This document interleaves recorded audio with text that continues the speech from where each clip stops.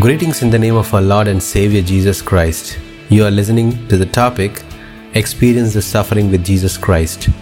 From the book of 1 Peter chapter 4 verse 14 and 16 says that if you are insulted because of the name of Christ, you are blessed.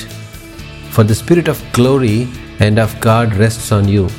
However, if you suffer as a Christian, do not be ashamed, but praise God that you bear that name.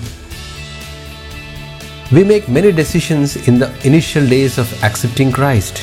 When we remember the past situations where we stood up and shouted, "I have accepted Christ." Let me ask a question. How is the current situation of the faith? Is diminished or increased? It is good that if you feel that you might have risen to great heights in the life of faith, but the problem is only when you feel diminished. It should be always better at the end than at the beginning. We need to double our faith day by day. It is a different experience when we remember where we had fall, how we had overcome them. Many times, the circumstances around us are the cause of situations where our faith was weakening. In our society, when the Christian faith is not respected, we try to protect our faith in many ways.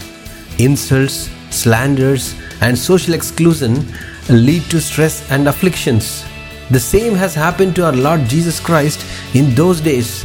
Every new believer deals with these in the current society. These are the hardships we face in tests of faith.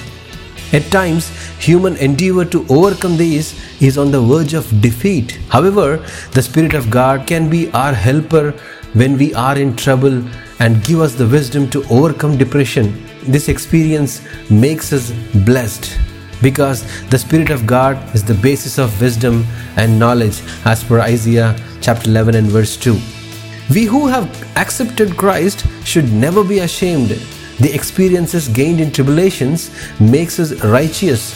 As we have learned that this is a great pleasure, the conflict between divine thoughts and slanderous aspirations are nothing but tribulations. So judgment is not far for the slander and his followers who causes hardships.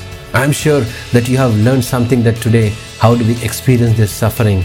God bless you and amen.